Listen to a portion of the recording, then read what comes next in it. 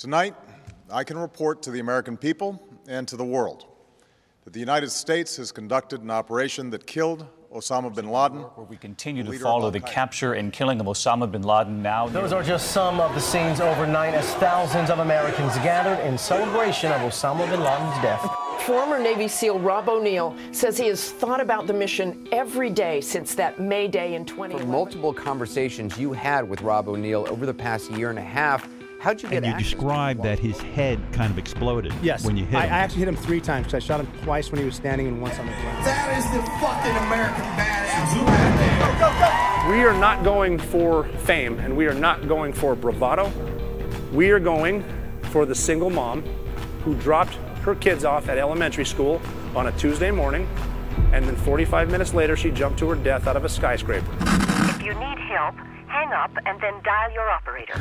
I'm Rob O'Neill, and this is the Operator Podcast.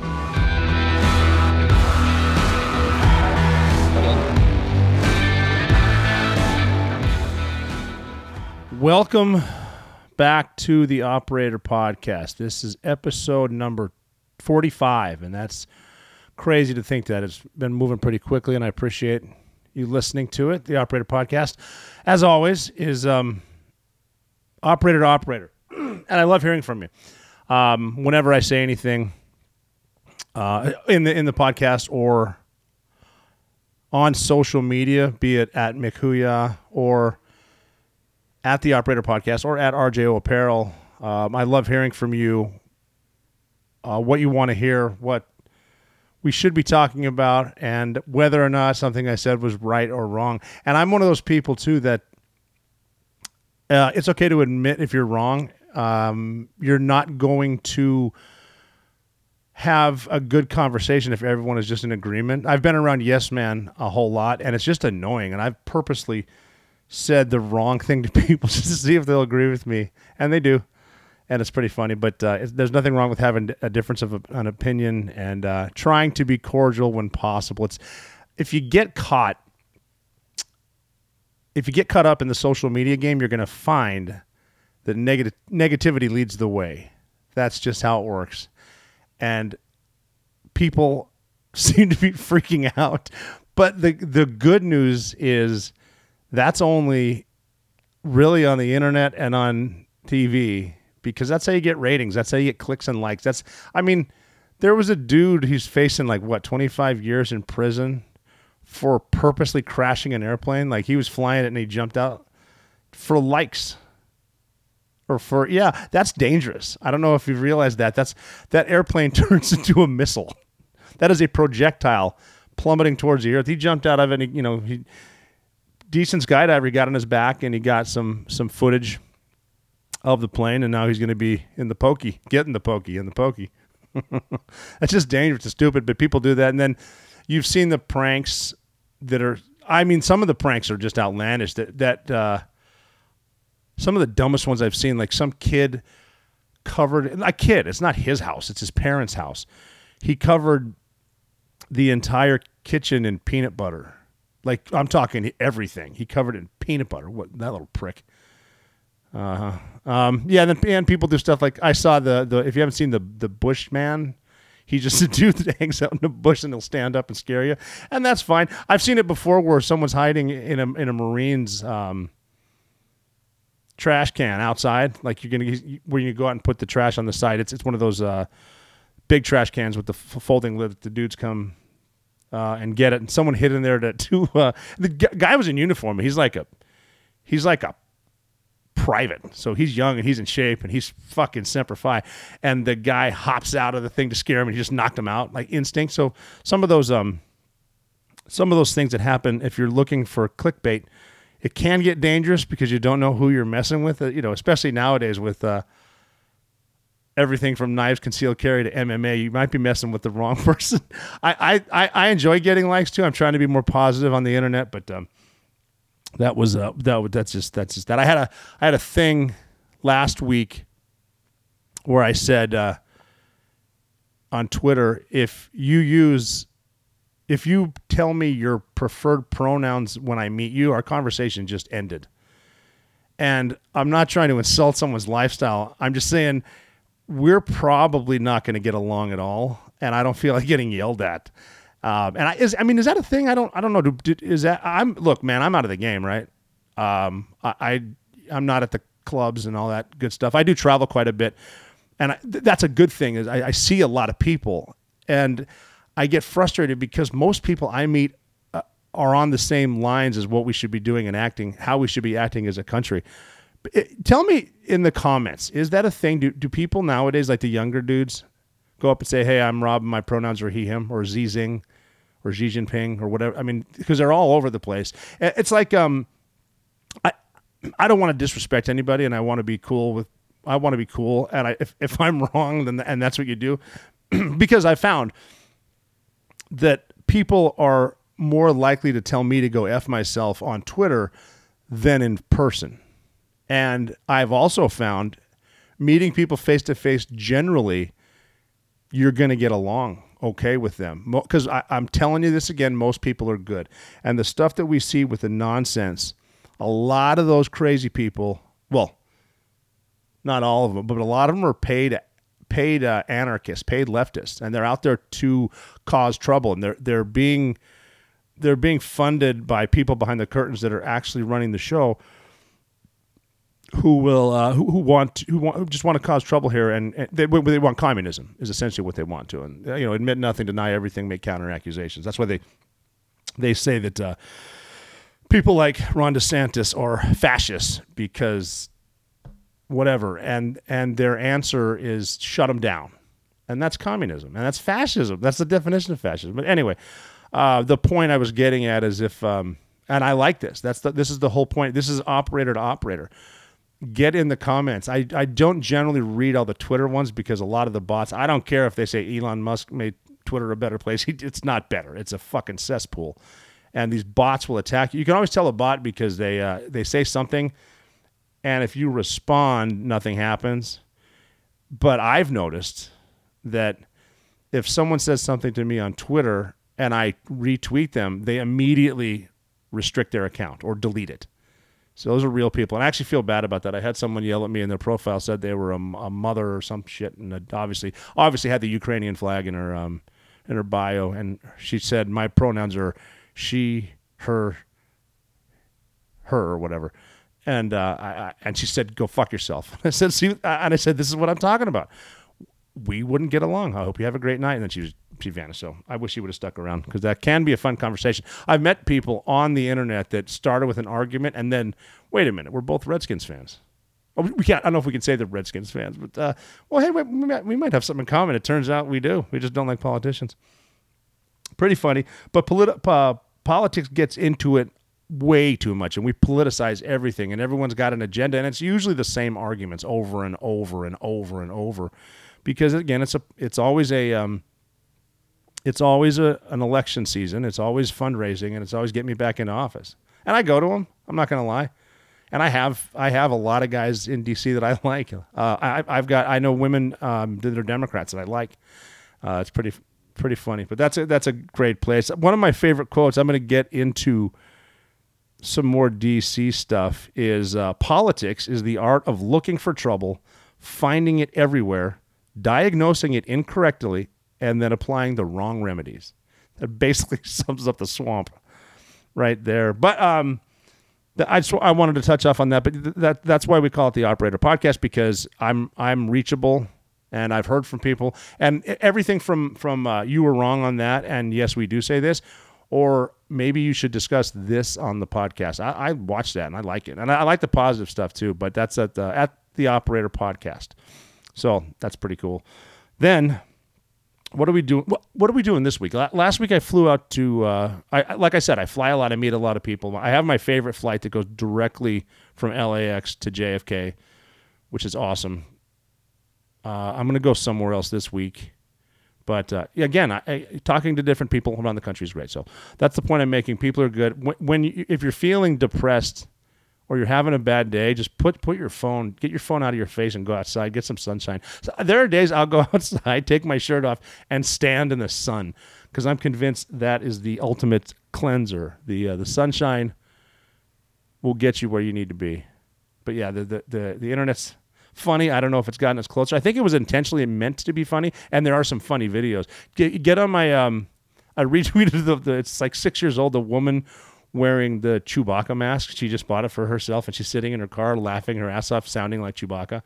Incredible. That's what the internet was for. But get outside, meet people, and they're great. So, speaking of travel, this is Memorial Day weekend, which is a time of remembrance. It's a 3-day weekend, eating and golfing, drinking some beer, stuff like that. And I'll get at Memorial Day was started in the Civil War, where people went and put flowers on the tombstones, the grave sites, the battlefields of the fallen in the Civil War. And the next year they started doing it for all fallen veterans, all fallen heroes, and their gravestones became Memorial Day, and that became a federal holiday, Monday. So you get the day off. And so what did I just say? I was asked, do you say Happy Memorial Day? Sure. For a lot, I mean, a lot of people don't know what it is. They know they get the day off. You could say have a blessed Memorial Day. And then the thing that I've noticed with all my friends that were killed in combat, they would want you to have the day off. Like they would say, if this went down, you guys better get something for it. And I guarantee, on Monday, when you crack that first cold one, you raise it up to the sky, give them a toast, they'll toast right back to you. They'd want you to have it. They'd want you to travel. And even people who don't love this country, they take the day off too. And that's almost something where that'll bring us together, man. If we're seeing the division in the country, give us all a day. Well, shit, they did that, didn't they? They gave us a friggin' year off. So that didn't work. Anyway, take the day off Monday. The fallen. It's not about veterans. Veterans Day is about veterans. It's about the fallen. So have a blessed Memorial Day. Usually, you want to leave early Friday morning because traffic's going to be gnarly. Especially, I can't decide where I'm going to go yet, but it'll be somewhere probably by car. So have a blessed Memorial Day and enjoy it. On that, we are going to talk about some veterans from the Great War. Some of the fallen from the Great War. They called it the Great War because you couldn't call it World War I because it's anticipation of, when's going to be World War II? So the Great War was the war to end all wars, and they've got a crappy little memorial in D.C., and but it was going to end it all. But, we got politicians involved in a lot of different stuff and a lot of different conspiracies, but I want to talk about something that you may not know. The world is getting a little bit crazy, and I cannot believe some of the dire headlines we're facing in the world today. Everywhere you look, things are falling apart. That's why the smartest investment you can make right now is in your family's food security. The reality is you might not be able to find food when the next disaster strikes. Grocery stores will be empty because roads will be closed and trucks can't make deliveries. When that happens, you need emergency food in full supply. That's why I urge you to grab a 3-month emergency food kit from My Patriot Supply, the nation's largest preparedness company. When you order today, you'll save $200 on each kit you need. Having these kits means your family will stay fed while others stand in food lines. So don't delay. Order your 3-month emergency food kit today and save $200 per kit. It's easy to order. Go to preparewithrob.com. Preparewithrob.com. You'll get fast and free shipping too. So do this today so you don't regret it tomorrow. Preparewithrob.com. So the First World War, or the Great War as they call it at the time, is one of the deadliest global conflicts in history. Fought between two coalitions, the Allies and the Central Powers. And fighting was in Europe, Middle East, Africa, Pacific, parts of Asia. An estimated 9 million soldiers were killed, 23 million wounded, 5 million civilians were killed as a result of military actions or famine, disease. It's right on the Spanish flu time, which didn't help because of the movement of so many troops, so many places. And the United States got involved in April of 1917. And we were not prepared for World War I. We weren't going to get involved. We ended up doing it. There was all kinds of stuff going on over there. We can do a history lesson on World War I later. The part that killed me is Germany had a plan to attack France and then attack Russia, which never works, but they're going to keep trying. And so because we weren't prepared for it, we had to draft. We had to have soldiers fight as conscriptions, or what they called selective service. So in 1917, when we entered, within 18 months, we lost 100,000 troops. And if you think about that, that's mind-boggling. How many can die in that? And this is horrible fighting. This is trench war. I mean, we're seeing that again. God knows why in Ukraine, fighting trench to trench. They didn't have drones back then, and they were using the newly invented mustard gas, and they were using chemical warfare. Which, I mean, talk about living in the worst place imaginable, the scariest environment imaginable. No comforts, mud, trenches, and gas, and then charge the line. Rush at the machine gun, and I mean it's horrible. Then the veterans, the men that died there in those horrible conditions, so far away from home. Those are the kind of people that you need to remember on Memorial Day. Here's something that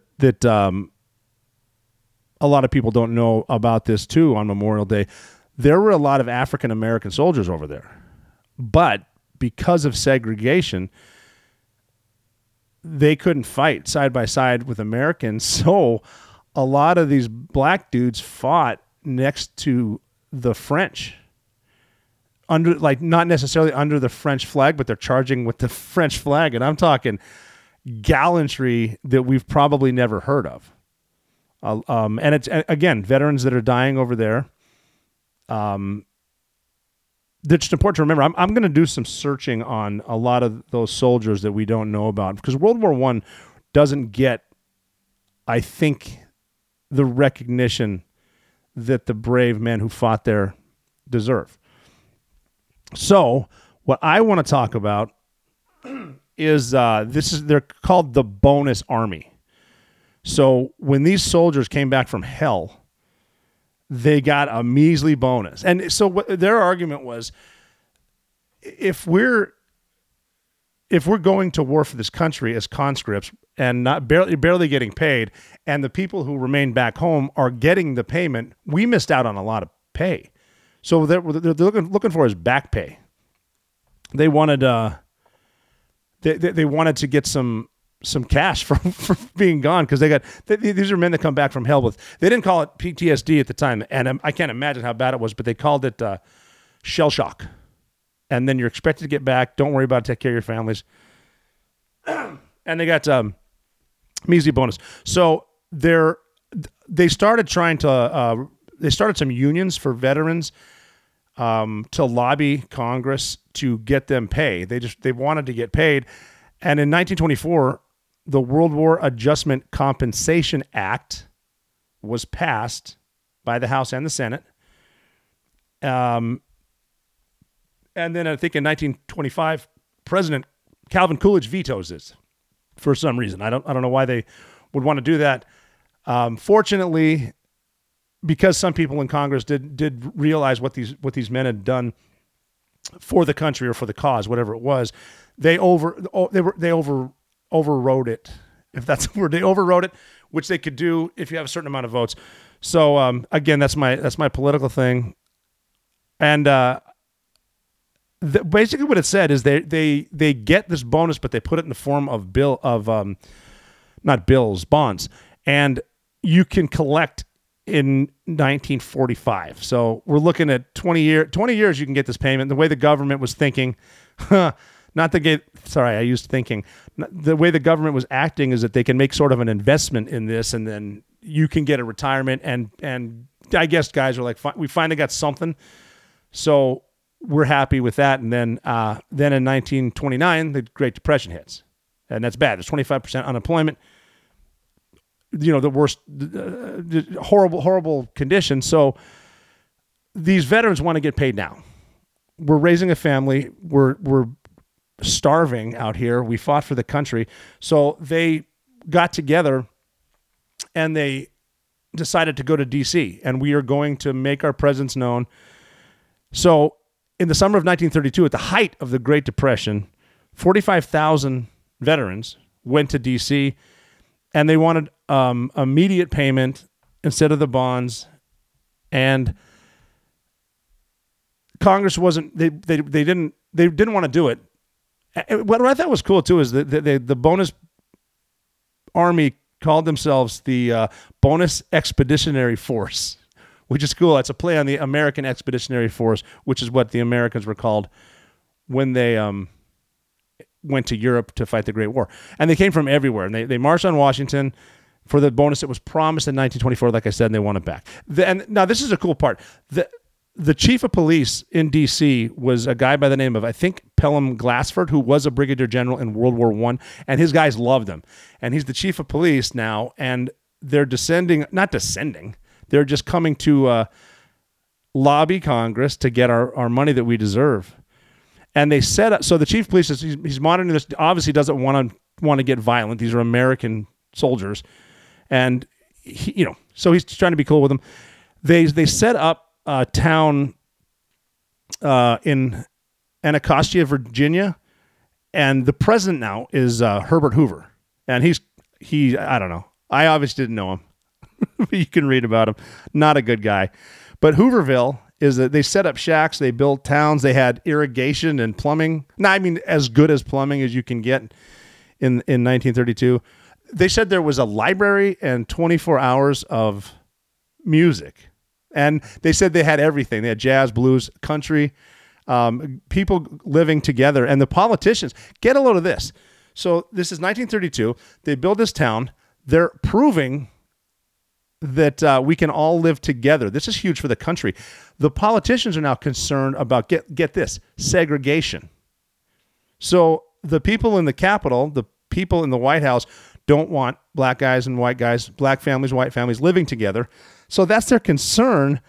And they said they were concerned about not just segregation, but a revolution. And here's a word you might hear, a few words you might enjoy from the powers that be, the people that actually work for us. We don't work for them in D.C. They were concerned about a civil insurrection. Heard that before.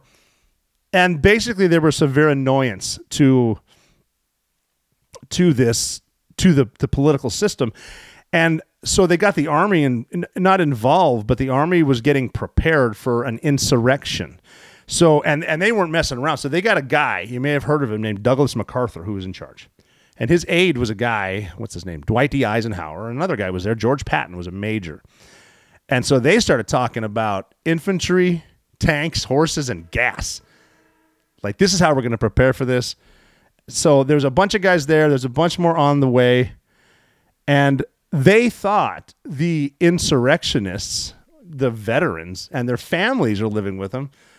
They thought, well, the government's going to not comply. They're going to do this, and it's going to be peaceful. And no soldiers are going to fight World War I veterans, right? So that's their thinking, and they were wrong. So they're out there proving that they can all live together, and they're lobbying. So lobbying started near the White House, when they call it lobbying because you wait in the lobby for the president to come out, and then you hit him with all your shit, right? And that's what lobbyists do, and they have their own special interests, and that's they open the door for the companies and their lobbyists.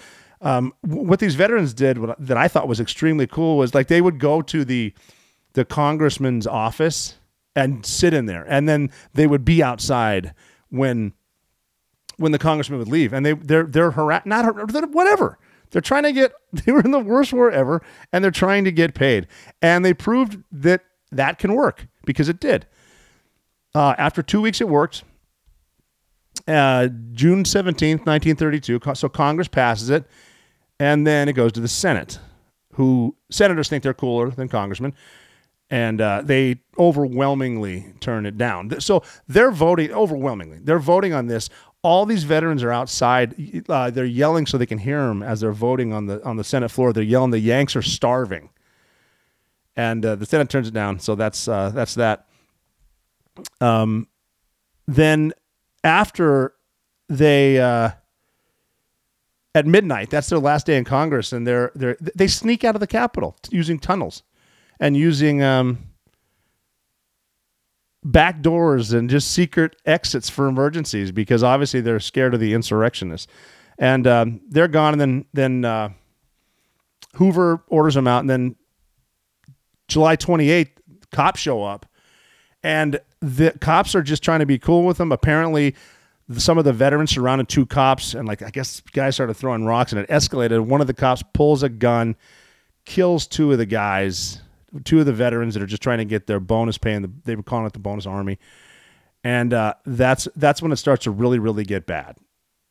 I think I know my audience, and I'm pretty sure a lot of you are meat eaters, and I know we've talked about this before, and I'm telling you to check out Moink.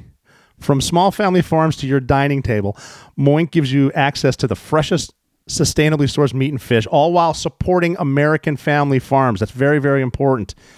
You can help save the family farm and get access to the highest quality meat on earth when you join the Moink movement today. Moink delivers grass-fed, grass-finished beef and lamb, pasteurized pork and chicken, and sustainable wild-caught Alaskan salmon right to your door. And Moink farmers farm like our grandparents did. As a result, Moink meat tastes like it should because the family farm simply does it better. The Moink difference is a difference that you can taste, and you can feel good knowing you're helping family farms stay financially independent as well. You're helping the American farm is so important to this country. If you control the food, you can control the people. We want to have our food like this, and it's the best stuff I've ever had. We have it pretty much every night, my wife and me.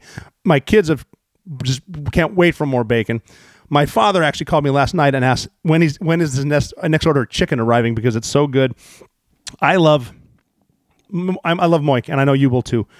Keep American farming going by signing up today at moinkbox.com/theoperator right now, and you will get free bacon in your first box. And I assure you, even though you're getting free bacon, put more in there. It's the best bacon you'll ever taste. And we've had people say that the best bacon you'll ever taste, but for a limited time. So that's moinkbox.com/theoperator. That's moinkbox.com/theoperator. I'm being 100% serious. You will be very happy you got this meat. So now we have shots fired. The cops are involved. Hoover wants him out of D.C. because, I don't want it in my backyard.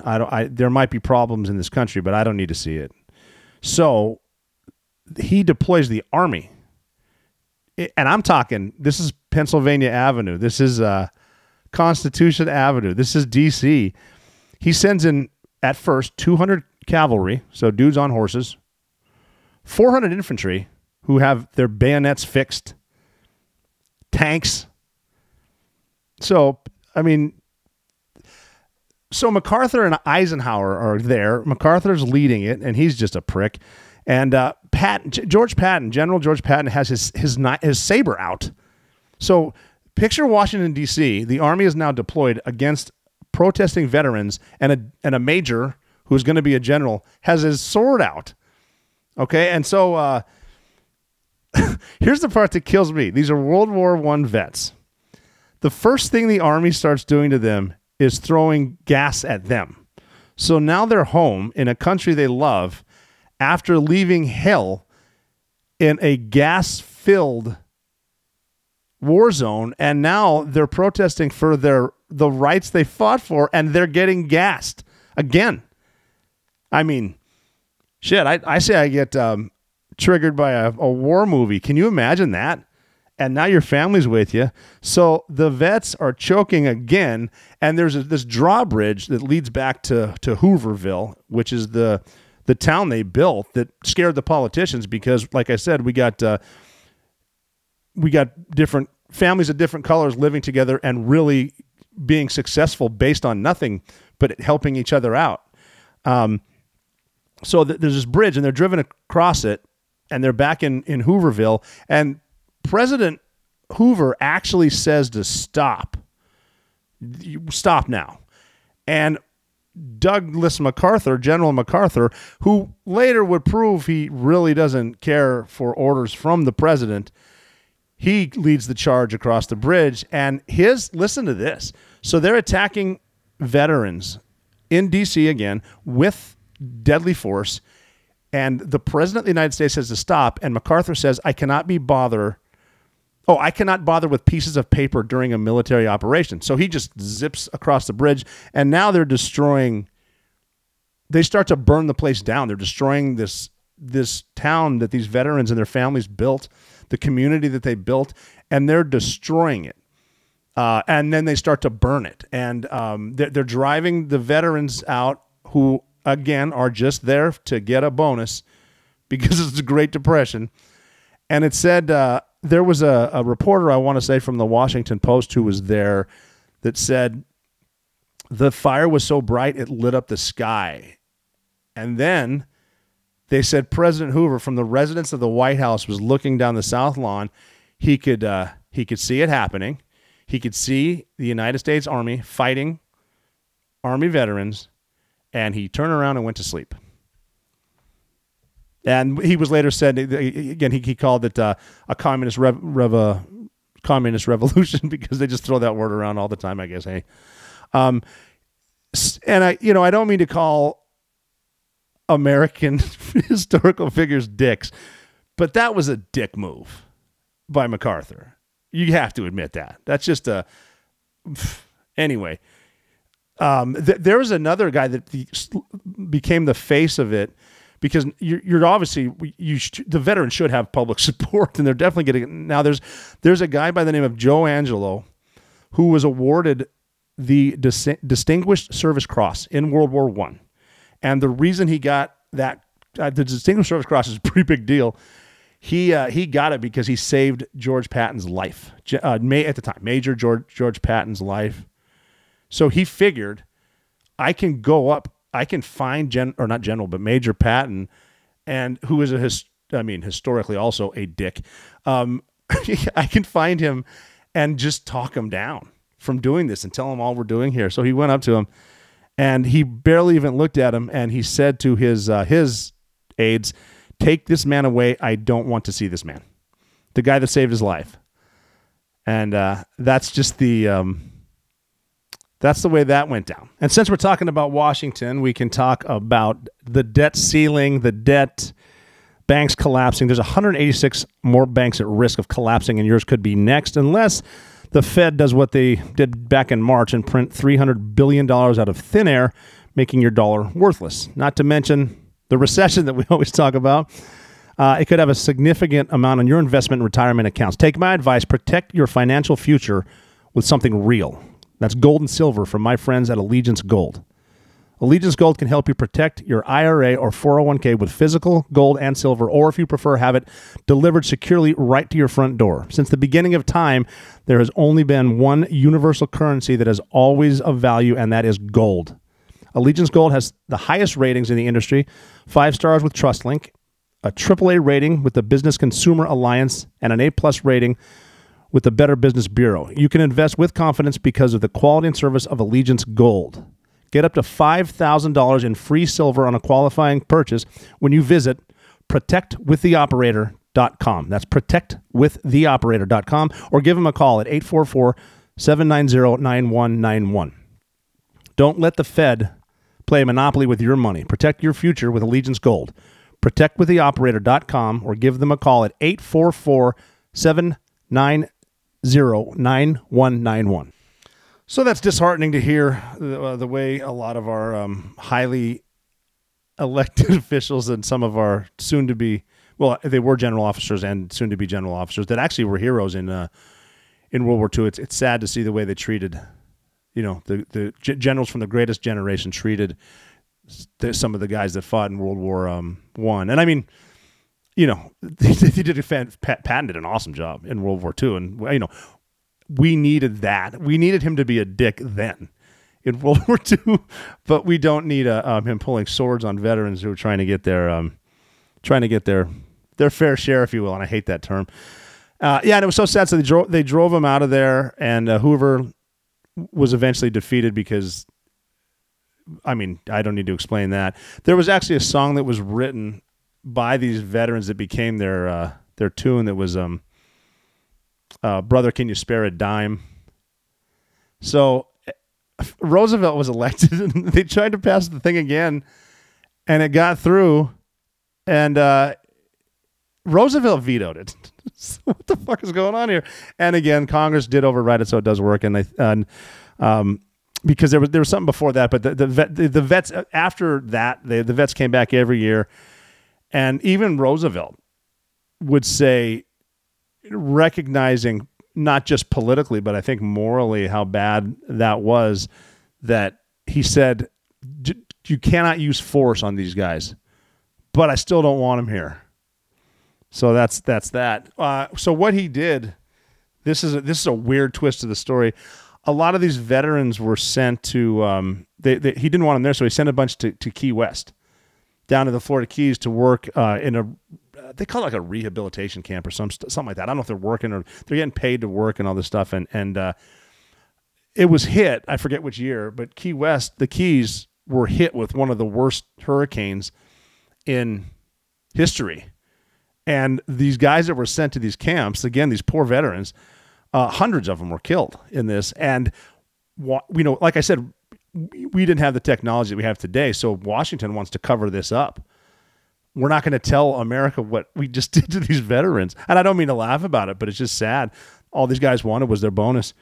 One of the first boats to show up was there was a guy on it named Ernest Hemingway. And he wrote a scathing paper and said those veterans in those camps were practically murdered. So they never stopped fighting for the rights of veterans and the families of the fallen. And then then World War II kicks off. And, we were bombed, obviously, in 1941. And then we're involved once again in a world war. But the good news about that is in June of 1944, which was, by the way, a big month, FDR signed the GI Bill of Rights, which turned into the GI Bill.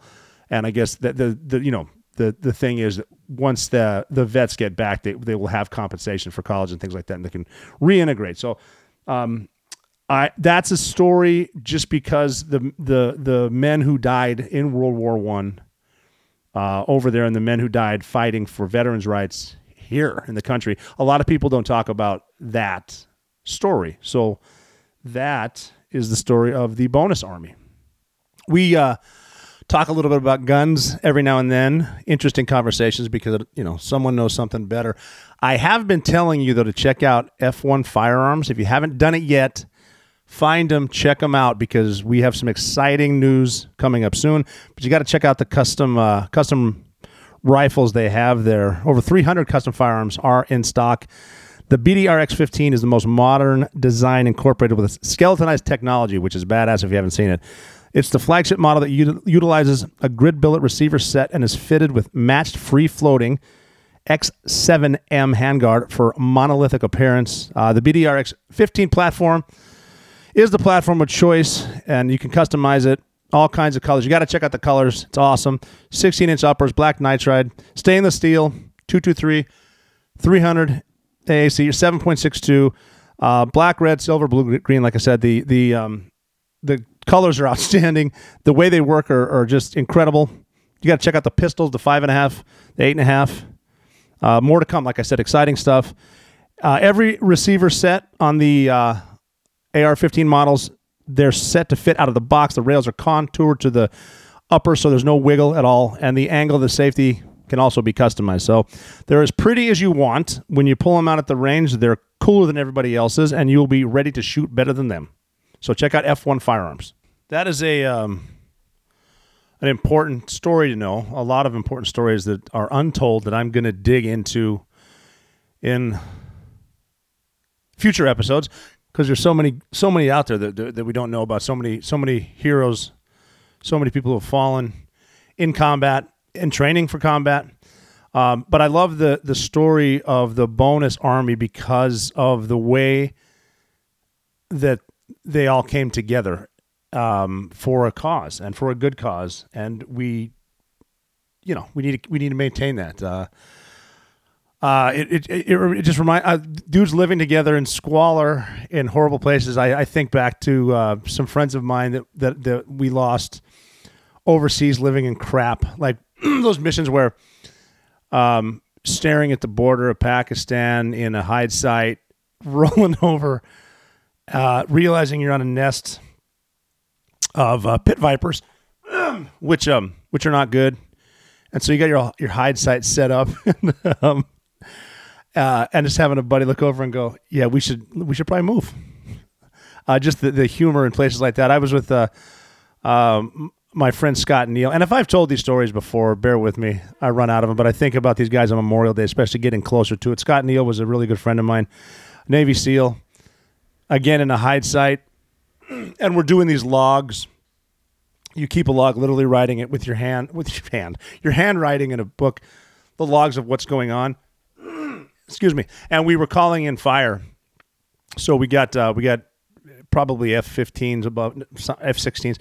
And he was writing down, 0-300, 1 bomb, and we hear an explosion. He looks at me and winks and goes, 2 bombs. So funny stuff like that. I think of my friend Lance Vaccaro, who we called the Cobra. And he was we called him Cobra because he was he was so wound up and ready to not wound but like tight, like he's ready to pounce. I mean, 6-pack abs can do 50 pull-ups in a row, but he's like rigid. And so we call him the Cobra. And like when we were going through when we were jumping tandems, when you're jumping a buddy, because you train with a buddy, so you're jumping another Navy SEAL, or you're jumping an Air Force guy, or you're jumping a Green Beret, you switch it out. And so one of my guys was jumping. What you say is you hang them, and you say jump or hang. So they're connected to you, jump or hang. That means they got to put their feet up, and you're going to leave the aircraft. But what Nate would say, because he was Lance's partner, was Cobra, coil. So it was always funny to watch them jump. Lance came into, we were living in Bagram during one of our deployments, and he came in to the B hut, and I guess his mom, who was awesome, sent one of the things along with the niceties was a half gallon of Jägermeister. And so he came into our, and because when you're not working and there's like a weather delay, whatever, we're not going out. We know damn well we don't have aircraft. There's no target. We're going to be holed up watching movies for the next 3 days. So every officer listening, take a fucking wrap off. It happens. Not every officer. I'm sorry you said that. I've been bashing officers this episode. I love you guys. But so we'll pick up B hut and we'll hang out in that one. And, we've done weird shit before where we all have, we would buy local garb to dress like the locals. And it's not for, I'm not going to blend in. I know that. And I said earlier, talk to me in the comments. You don't need to tell me I'm not going to blend in. I know that, but guess what? Neither are you. And like I always crack up when I see those movies where someone American comes in dressed like a local and he speaks Farsi and they buy it. That's not going to happen. That's their language and there's a dialect. It's like someone from Worcester, Mass, going to Thibodaux, Louisiana, and trying to blend in. You're gonna know he's from somewhere else. Anyway. Like we had the local garb. We used it for far recognition. Like if we're driving a car, someone might glance over and see us, and we wouldn't click right away. Or if we're doing a snatch and grab at the grab and go, getting out, running in the gas station, for example, grabbing the Mujahideen, pulling them out. You can get away with it a little. Anyway, so we had local tailors make us this Muj gear, and when we would have these nights where we're snowed in, or Army Navy game. we would dress up like this, and we would we called it Mooj Night. So everyone's dressed like the Mooj. We invited some of our interpreters over who were at first when we invaded Afghanistan, we had local interpreters, like dudes from Bagram, dudes from Kandahar that were locals. So I mean, some of them were so good we let them carry AKs with us, and we trusted them when the war first started. So we had Mooj Night. We got a bunch of barrel-chested frogmen dressed up like Mooj. We invited one of the Terps over on one condition: you have to wear Western gear. Like, we're gonna dress like you. You got to put on a.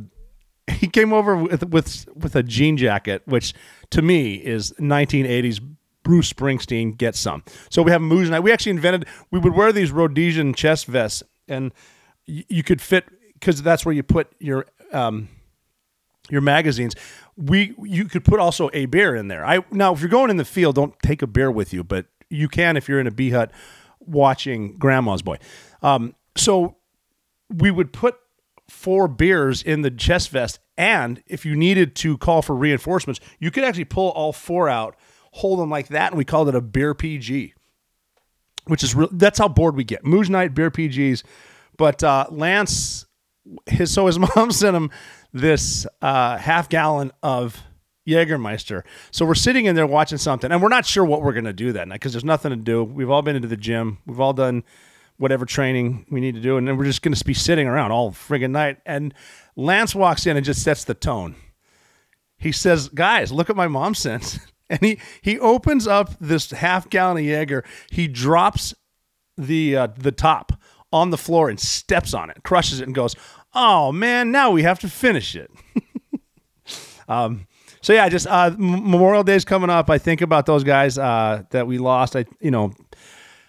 Horrible to lose people.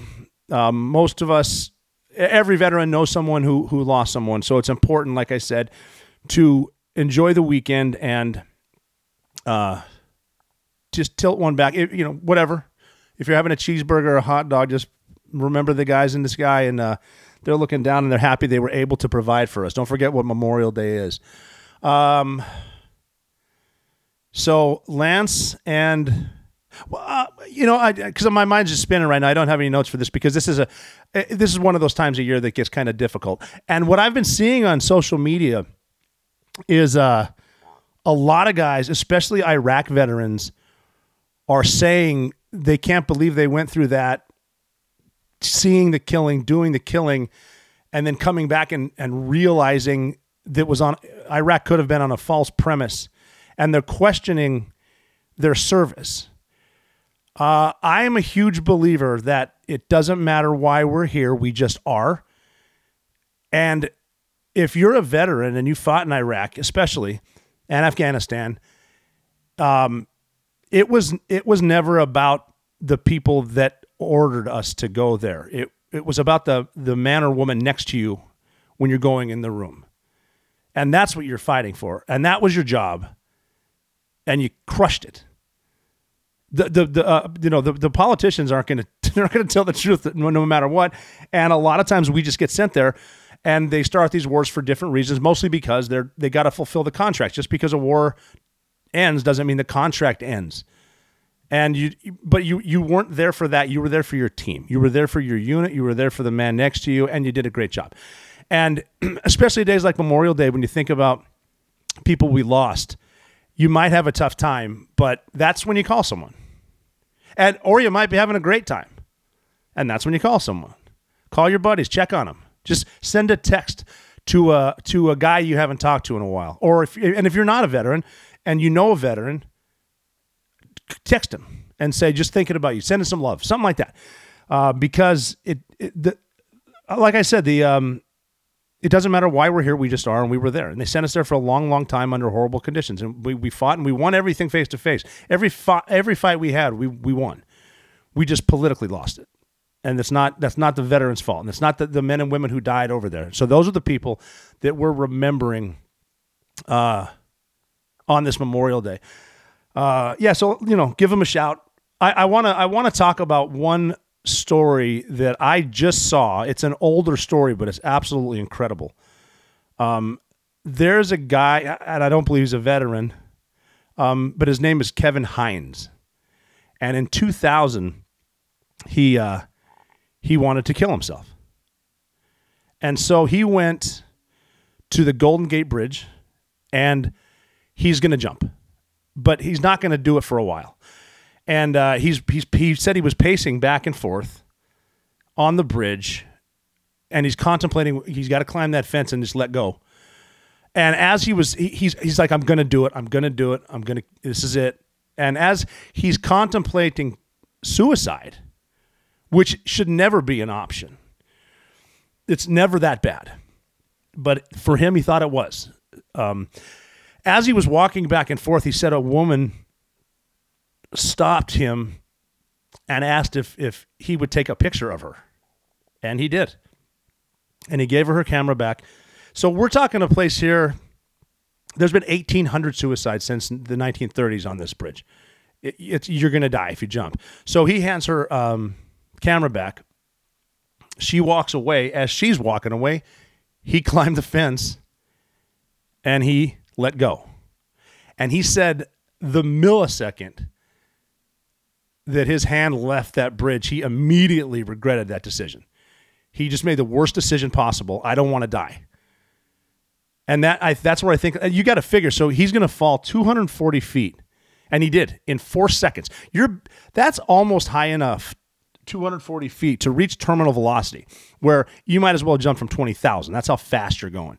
And so he let go. He's falling on a place where 1,800 people have killed themselves, regretting it from the second he did. I don't want to die. Somehow he managed to get his feet below him, and he smashed into the water feet first, shattered an ankle, broke some vertebrae in his back, but he lived. Now he's floating in this freezing water. Someone saw him jump, and they called the Coast Guard. And so the Coast Guard's going to get, this is a crazy story. The Coast Guard is coming to get him, and this is not my story. This is what I was told. And Kevin Hines, I got to get him on here. He's a speaker now, too, about mental health and suicide prevention. The Coast Guard's going to take a second to get there. You got a broken back, and you're in the water. And he said he could feel something pushing him up.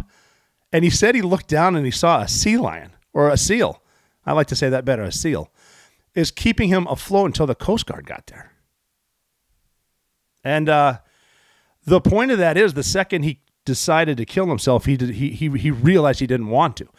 So, especially this weekend, like I said, you're going to have ups, you're going to have downs.